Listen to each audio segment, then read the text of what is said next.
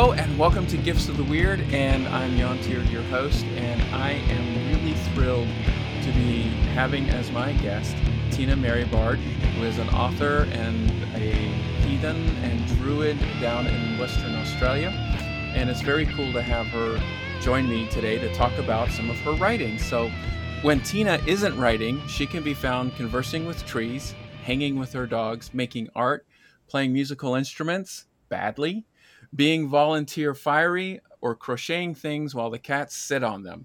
She lives with her husband and pets in the magical cottage in the forested hills above Perth, Western Australia. Tina, welcome to Gifts of the Weird. Thanks very much, Jan. It's really nice to be here. I've listened to every one of your podcasts, so Thanks so much. I appreciate that. It's so lovely. We've been in touch over the last year or two that you've been listening, and it's been such a joy to have these conversations with you offline and chat with you. And then you told me that you are a writer, and I got to read one of your books all the way through, and I'm working on another one, and I see so many more that look very interesting. So I'm really glad to be able to have you with us to talk about at least a few of them. I didn't realize how many you've written. You're quite a prolific writer. Yeah, well, the writing, I think I was always supposed to be a writer, so the writing's just gone on for many years, but a lot of it just sat waiting for self-publishing, I guess. So, so suddenly I had a lot of books available, but they'd just been waiting. So that's really cool.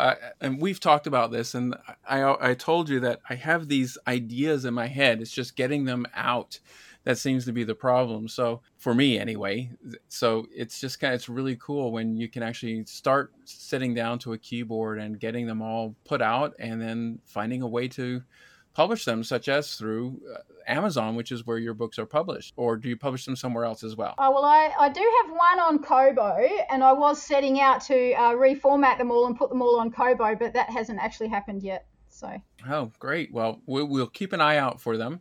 Let's talk about some of the series that you have, and I want to start with the one that I've read, of course, because I really, really loved it. I read from the Norse World Tales books. I read The Land of Fire, and I just have to tell you what a delightful story that was. I was really interested and invested in the characters from the very beginning all the way through the end. And as I got into the book, I used to read it before I would go to bed at night. And as it got towards more the end, and I started getting more involved, like, okay, do I want to stay up another 15 minutes and get to the next chapter or read through the next chapter? Or do I just stop right here and then just pick it up tomorrow? I just wanted to know what happened to the characters. So thank you so much for that book. That was so fun. Oh, that's fantastic, because nothing makes me happier than hearing that people have enjoyed my books. I did so much. It was so fun. So Land of Fire is a great little book about a couple of characters, and you introduce Perry, who is a Society for Creative Anachronism reenactor. Is that correct? Down in Australia, you have SCA, or is it just a different organization? No, we definitely have the SCA here. Yeah, I loved it, and I would still be a member now, but it all happens a long way away from us now. So, but yeah, I think once an SCA, always an SCA. So yeah, probably so.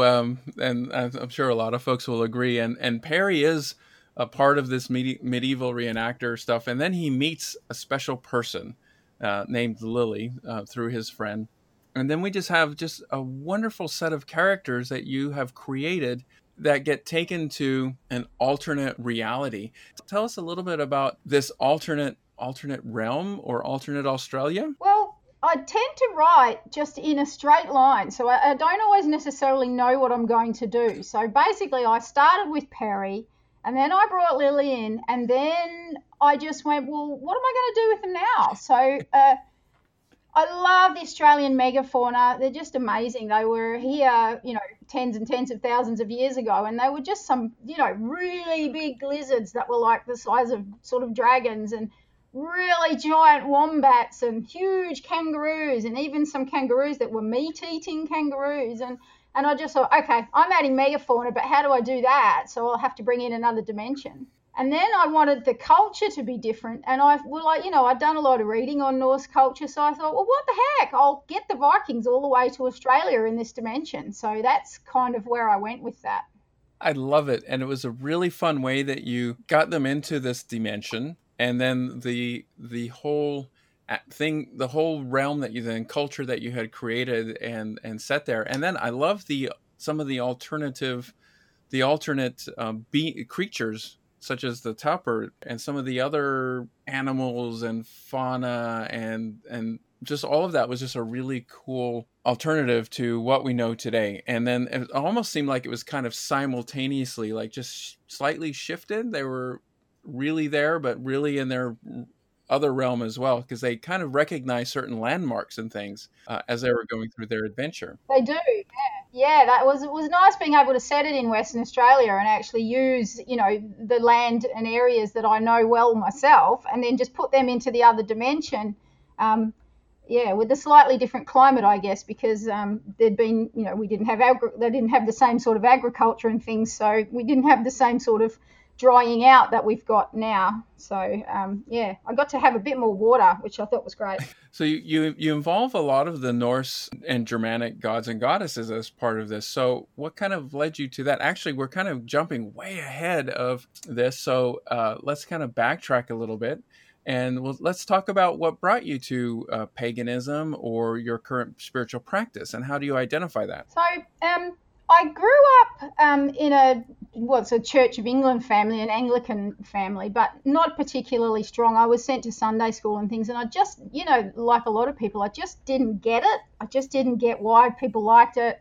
I've always loved nature and animals, and I was somewhat of an unusual child, as so many people who become pagan are, and I just didn't have a religion for a long time or a spirituality, and yet I actually did. And then I moved into a share house with some pagans. They were Wiccans, and that didn't quite gel for me either, but I got to read all their books. They had these fantastic books, and from then I became more of a sort of just a non-specific pagan with an altar to the god and the goddess, and then I met my partner, who is he's a very sort of a thoughtful person, and he likes to read about all different sorts of religions and spiritualities. And one of the books that showed up was about Druidry. So I read those and I went, nah, that's not me. Because I went, oh, trees. And then I went, nah, because it was just all these old guys in white outfits, wandering around doing formal ritual and things. I was like, no, that's not me either. And then I heard Dave the Bard's music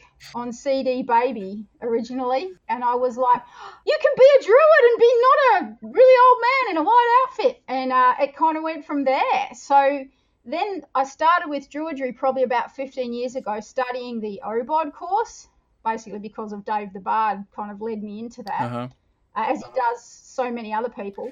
And from there, some years earlier, because of my partner, I had been learning to meditate in a not such a spiritual way, but I had learnt to journey and so on. And it was through the journeying and then through the studies with Obod that I started to learn to connect with, God's guides and spirits and so on. But I was very connected to Epona because of being a horse person. I identified as a horse person all my life. And then when I finally said goodbye to my last horse, I didn't feel that same connection to her anymore. So I did something that I'm not necessarily going to recommend other people do. I went and sat under a tree and I said, is there a God out there who's either already taking an interest in me or would like to take an interest in me? Because I felt lonely without Epona there in that daily way. And a raven in the tree above my head just started cawing at me, and I was like, oh no, not that, not Odin. And so I had my Odin experience, as people call it, and he said to me, if you hadn't wanted it to be me, you shouldn't have done all that research on me. So that was what I was told. But actually then I was like, oh, I don't really know, because I had that sort of feeling that heathens were racists, and I didn't really know other people who were like that, who weren't, So he said, go away and do some research. Come back to me if you've got any questions. And I did go away and do research, and I found Hrafnar and the Troth and so on. And I went, oh, okay, this is very cool. So I went back and asked him lots of questions and was answered very patiently. and the relationship has grown from there. So yeah, he's actually been fantastic. Oh, that's great to hear. I got interested in Dave the Bard as well a very long time ago.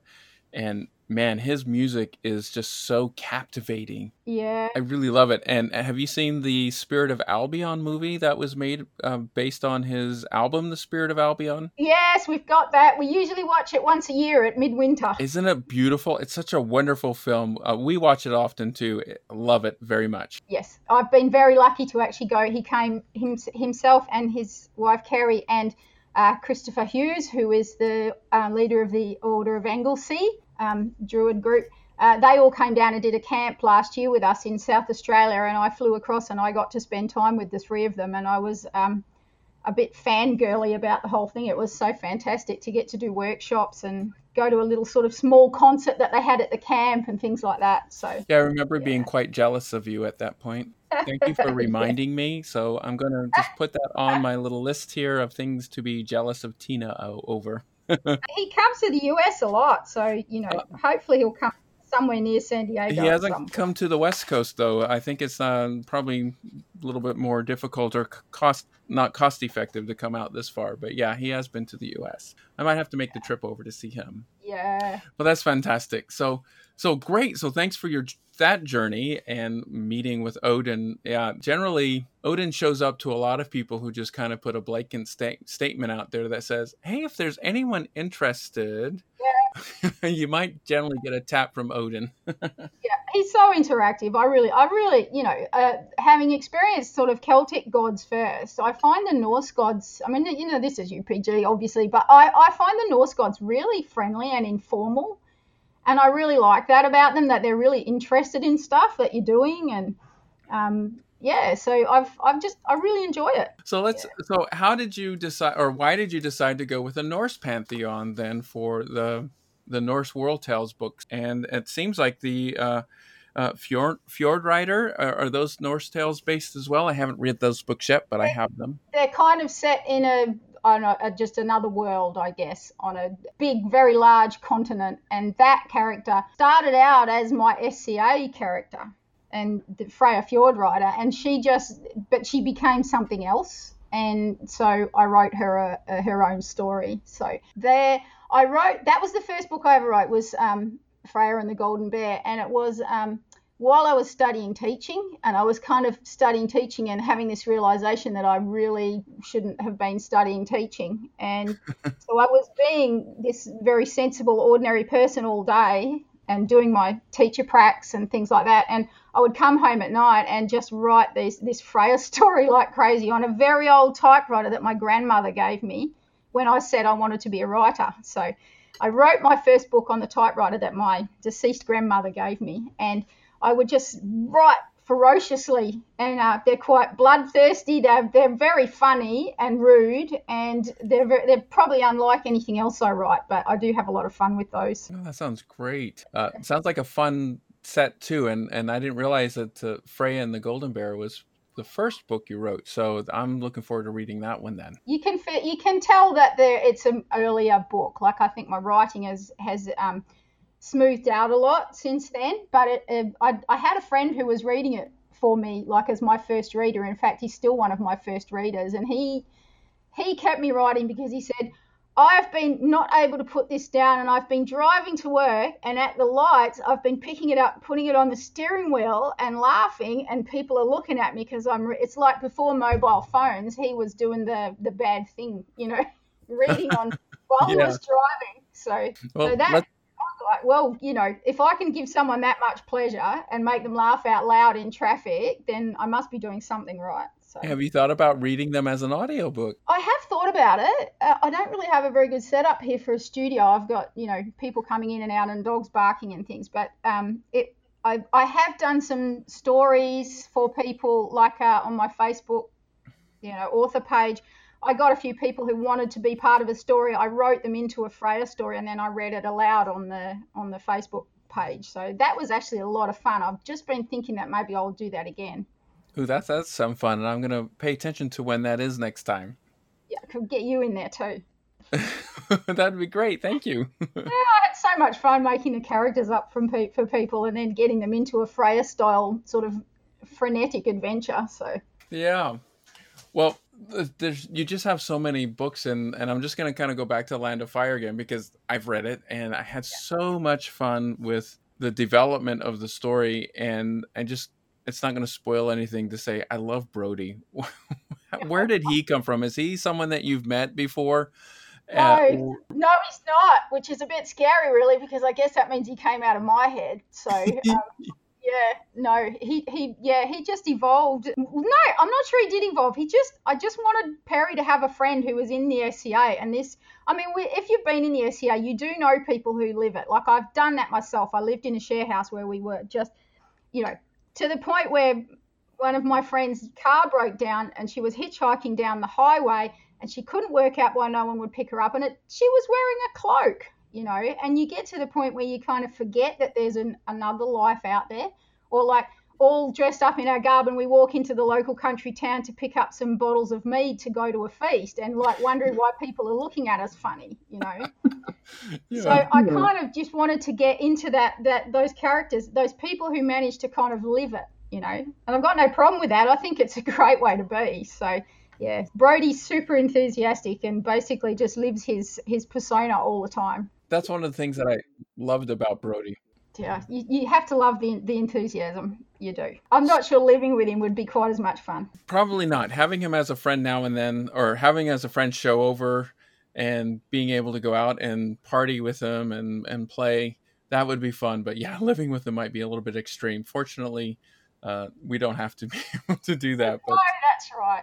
I do think he needs another book. I think there's at least a third book in that series because I think Brody needs to come sort of front and center. So I'm still brewing that one. that's one of my questions to you. So the next book is called Land of Fire, and it includes Perry and Lily. And do any of the other characters from the Land of Giant, or I'm sorry, the next book is Land of Giants. Yeah. Do any of the characters show up in that book? Yeah, absolutely. I'm trying to think who it was that started me on that. There's somebody I used to read, and I really like it when, like, people like Charles DeLint, they'll have a character who's in the forefront in one book, but then you get to follow their story through other books as a side character, or they start off as a side character and then they get to come to the forefront in another book. So, yes, everybody from the first book, that was the housemates and the friends, is in the second book as well and would be in the third book. And because I like to, when you finish a book and you just don't really want to just never hear what happens next to those people. So Yeah. they don't necessarily have another whole book in their life story, but something, they can be having a nice life while something more adventurous is happening to somebody else. So That's fantastic, and I love that because that's kind of like world building. So, yeah, the Perry and Lily may not be the main characters of one of the following books, but some of the other, maybe Brody and someone else. Brody can go out on an adventure, maybe revisit the alternate universe and figure something out. So yeah, well, that's what I'm thinking, but I'm not sure. I mean, the second book I set in South America because I really wanted to get into their amazing megafauna that they had, like saber-toothed tigers and all sorts of amazing creatures that they had there. And so I'm not quite sure where I'm going to go next, but I'll probably look over the world and see what I can find. Perhaps I'll have to take them up to Northern Europe, and I'm not sure what sort of megafauna are up there, but I think they had things like giant elk and the aurochs and things like that. So that might be a lot of fun too. that sounds really fun. I'm game. I'm ready for that story. Yeah, and I want Brody to get some, and the person that he's with these days, and things to maybe get some resolution and stuff as well. Yeah, that would be fantastic. I'm looking forward to that. Yeah. Yeah. So tell us about some of your other books. So you have a series called Satan, Smith, and Ghost Tales. Inform us a little bit about this. Now, this is one that I haven't read yet, and I think I did download it or recently. So it's in the Kindle, ready for more reading, but I haven't had a chance to read it yet. So what can you tell us about this one? It looks really fun. They are really fun.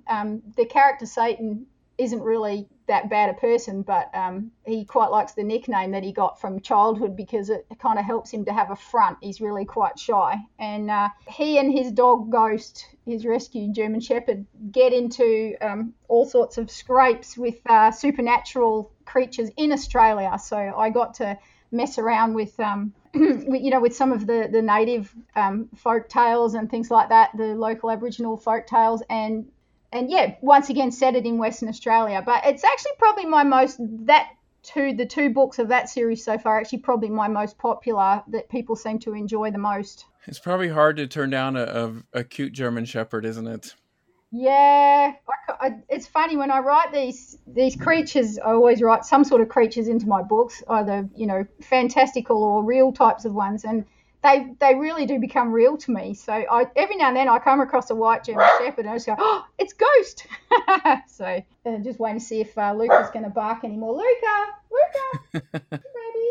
See, he wants to be part of the podcast as well. Yeah, he's only a baby yet, so he's a little bit well, he's 9 months old now, but he's a little bit interactive still with the world. So the first book with Satan and Ghost is called Chicken Soup for Satan. It was a working title. I didn't really know. I actually started that one. I quite often in the early days would start the books during NaNoWriMo, which of course a lot of people know about now, which is where you just frantically write for a month and try to get 50,000 words of a first draft. And I really enjoy that process. And so I can't even remember why I started the book now. I just don't know. Sometimes I don't know where the ideas come from, but I just started and it was a working title. And what I always say is, well, a working title is fine. I can always change it when I get to the end of the book and I decide what it's really about. So I guess Satan's life isn't all that happy until he comes to this share house, which I experienced a lot of share houses over my life when I was younger. So I do actually enjoy them a lot. And he comes to a share house that kind of begins to open him up from a childhood of being bullied and so on, and having to have this sort of appearance of being so tough and scary. He gets to open up through living in this house. And so I guess the Chicken Soup for Satan was about coming to this group house where he was accepted for who he was and he could begin to grow. And yeah, so, and then his da, who came from Liverpool, was actually a dock worker and experienced quite a lot of supernatural things showing up in shipping containers and things. So he starts to learn from his da. And so in the second book, he thinks he's more experienced, but that's called Satan Smith Crap Demon Hunter. And I genuinely set out to call it Satan Smith Demon Hunter, but halfway through, Satan just comes to the realization that he really is quite bad at this still. So so that's why the second book ended up getting the name changed slightly. I love that. I love that. That sounds so fun. I'm really looking forward to getting into that, because who can't love a crap demon hunter? I know, he's not as bad as he is, but I just really love this idea of putting characters together and, finding support and family in places where you don't necessarily expect it, and people being allowed to be who they are and still finding acceptance. I think that's a theme that I really probably follow through a lot of my book. That sounds really great. I love that the first book is, you basically end the description with, it's a fun tale of friendship, animals, and things that go bump in the night. So yeah. Do Satan and Ghost, do they sound like they're maybe going to come back too? Or are they kind of knocking on the door saying, hey, we have more that we want you to tell us about? Definitely probably some more stories there, but I was really happy with where I came to at the end of the second book. So I'm just not sure it's tricky. But yeah, there's definitely some more stories there if I want to. Yeah, I've heard from other authors that a lot of times the characters are the ones who tell you when they're ready for their stories to be told. Yeah, that might be true. Yeah, and I've got Odin knocking on the door. He wants me to write some more fiction with him in it. So that, that's in my thoughts as well. So there's some stories there, or perhaps a book of stories or something that are kind of, brewing in there as well. So there's new things that I want to write too. There's a lot of inspiration for you, and things are continuing on. Yeah. So tell us about the Galloping Plans series. It looks like you're focusing on your horse love there. Yeah, you'd have to be horsey to enjoy those. Probably they are not supernatural in any way, but they still have a lot of their characters. So each of those is a different character from a share house again. So there's, I'm following the stories of the different people. So they once again get to sort of be in the limelight, and then you get to follow the stories of the other people through. They're a lot of fun. They just evolve around sort of horses and mysteries. So I didn't kill anybody in those, but yeah, there's some sort of mystery to solve. Would you think that series is possibly more for like younger readers? My mum always tells me that my books would be great for young adults if I stopped putting swearing in them. So I guess, but then she doesn't really know young adults then, really, because I think No. pretty sure they swear. But they are, I think I do write, all of my writing tends to be fairly light, fairly fast paced. It probably would work for young adults, and but I don't specifically write for young people or young adults. I'd write for people who are young at heart, I guess, which is a little bit cliched thing to say, but I think it's true. It's not cliche. I'm young at heart, and I feel like not like my age at all, and not what I ever thought I would look like or feel like at this age. So it's quite strange. I just want people, when they put the book down, to feel happier, not sadder. Like, I want people to feel better about the world and about themselves and about what they've just read. I don't want people to feel sort of darker and sadder. So I do take my characters into difficult situations, but I bring them out again.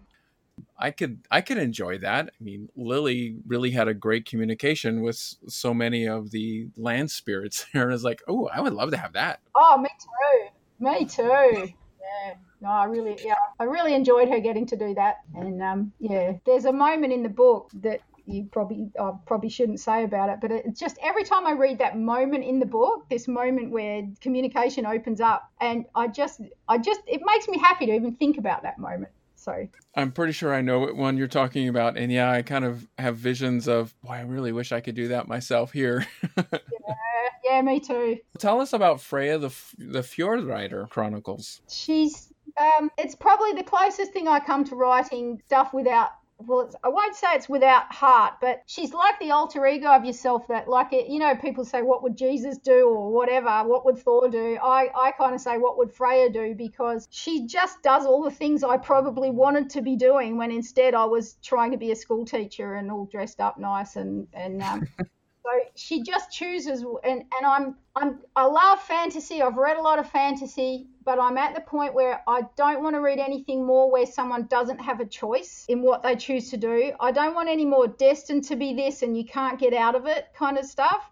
Mm-hmm. So she just gets to choose whatever the hell she wants to do, she does. So from that point of view, I have a lot of fun with her. And if I feel like my writing is starting to close up, like I'm starting to get too serious about my writing, or that I'm starting to worry about what I'm writing, I just write some Freya, and that just blows things out again and just widens me out and gets me flowing. So that sounds very inspirational. Yeah. So she basically travels across this continent having adventures, and she has a horse who was a human, who was a very bad human and was punished by being turned into a horse, but he's still quite bad-tempered, and so that sort of they're a fairly formidable team. That sounds quite like a delightful series of books to read, so I'm looking forward to getting into them as well. Yeah, I have a lot of fun, and I have a lot of fun with the names and things. I do a lot of wordplay in that one, just because my family are a family of punsters, so I get to do a lot of punning.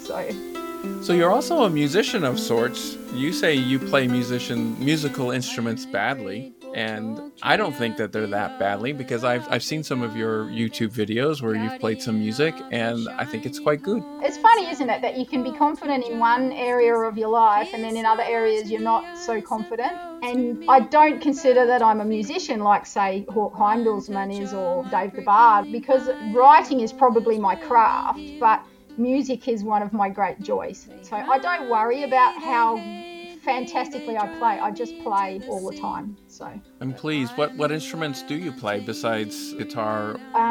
Probably my primary instrument nowadays is my Anglo-Saxon lyre. I've been playing, actually it came through on Facebook the other day. I've had one for 5 years now. I wasn't even sure if I would like one. We certainly couldn't afford to buy one that someone else had made from. So I asked my very handy husband to make me one from some plans, and he made me one for my birthday, and I didn't even know. It's funny, sometimes you have those moments in your life where you go, past life, because I just knew I wanted one. I'd never seen one in real life. I'd certainly never got to play one. And when it came to my hands, it felt like it was supposed to be there. So my Anglo-Saxon lyre, and I now have an 8-string one, which is not traditional, but it means I can get right across an octave. And I made that one myself. So now I've expanded up into actually making instruments as well. Wow. Ukulele for fun, because ukuleles are a bit like the Freya Fjordrider of the music world, and guitar and Irish penny whistle a bit. I'll have a go at anything. I have an Anglo-Saxon lyre that a very good friend gave me, and I have been very much intimidated because stringed instruments have not been my strength. I tried learning guitar and I got okay, but she gave me this lyre because she had an extra one, and she's like, oh, hey, here, maybe you could have this for the group and things. And I've played around with it. So how do you learn how to play an Anglo-Saxon lyre? So you have to just play and make the sounds that are nice, and start to work out what sounds good to you, and just get your fingers moving. And then the first thing I did was write a song to Odin, because Odin had inspired me to get one. And the second thing I did was there were only a few YouTube videos then, there are a lot more now. A fellow called Vitian, who was in a band called Pilgrim, he had one, and he had a song which was a cover of Ensiferum's Old Man, which I really love the idea of using this very old instrument to play with modern music. Mm-hmm. And so I watched the video over and over and over again and listened, and from that I worked out the second song. So ever since then I've kind of done a combination of you just listen to the song and fiddle with the lyre at the same time, and you can start to get a feel for what fits and what doesn't. So that's what I've done. I've written some songs and I've worked out some other songs. Wow. I will take it out of its bag and start playing on it, being inspired by you.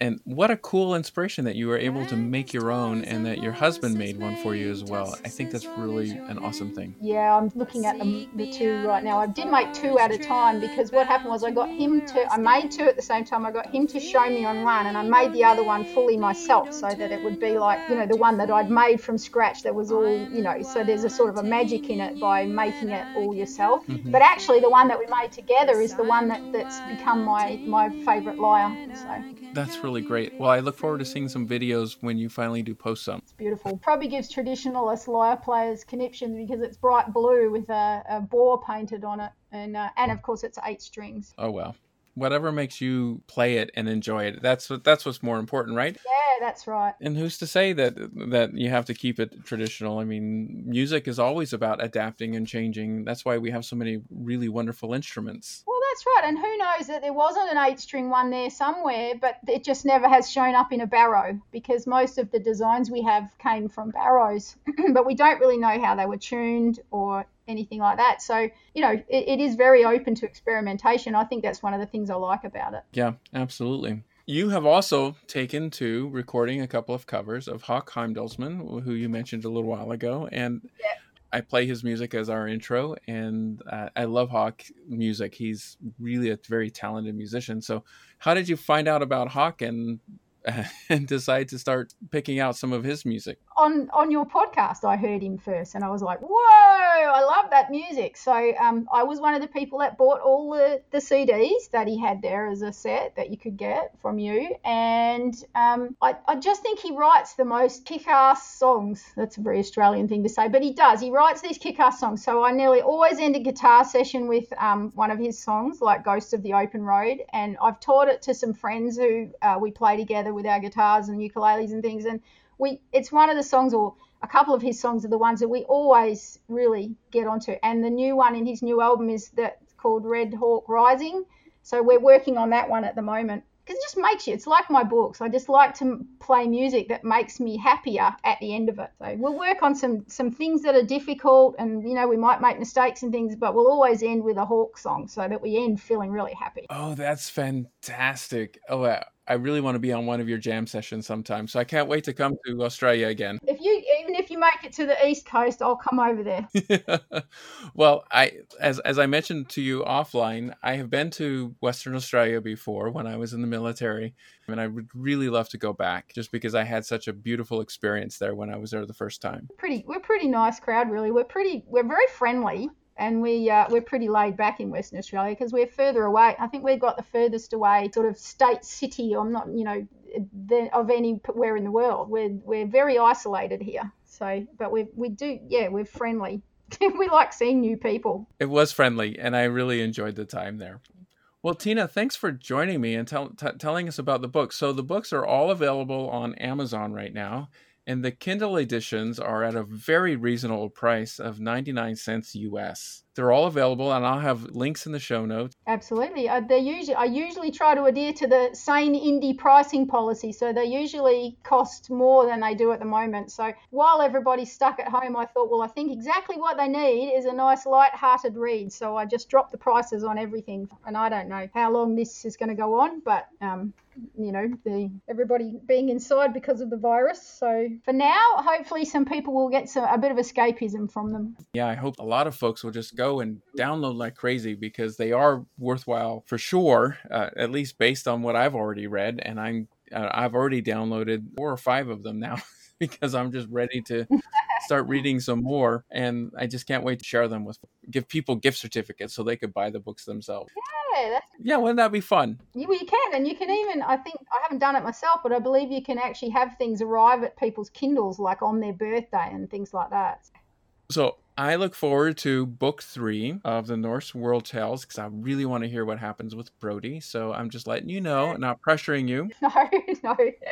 But I'm stuck in the middle of a book at the moment, so it's just not supernatural enough. Maybe I need to just put it down and start writing a different book. Just letting you know that I'm looking forward to hearing Brody's tale. All right, I'll keep brewing on that one. So thanks for joining us and telling us about the books, and for writing these wonderful things. We look forward to reading them. Oh, thank you so much. I'm just smiling now because I'm so happy that you enjoyed the book so much. Thanks for joining us for this episode. Please have a look at Tina's books on Amazon, and stick around as Tina takes us out to Ghosts of the Open Road by Hawk. Please leave positive comments on iTunes and other podcast distributors. This helps others to find the podcast. Please send feedback and ideas to giftsoftheweird@gmail.com. Follow the podcast on Twitter @WeirdGifts, Facebook @GiftsOfTheWeird, and on Instagram @WeirdGifts1. Check out the show notes for links. Thank you, and hail the gods. Pouring rain,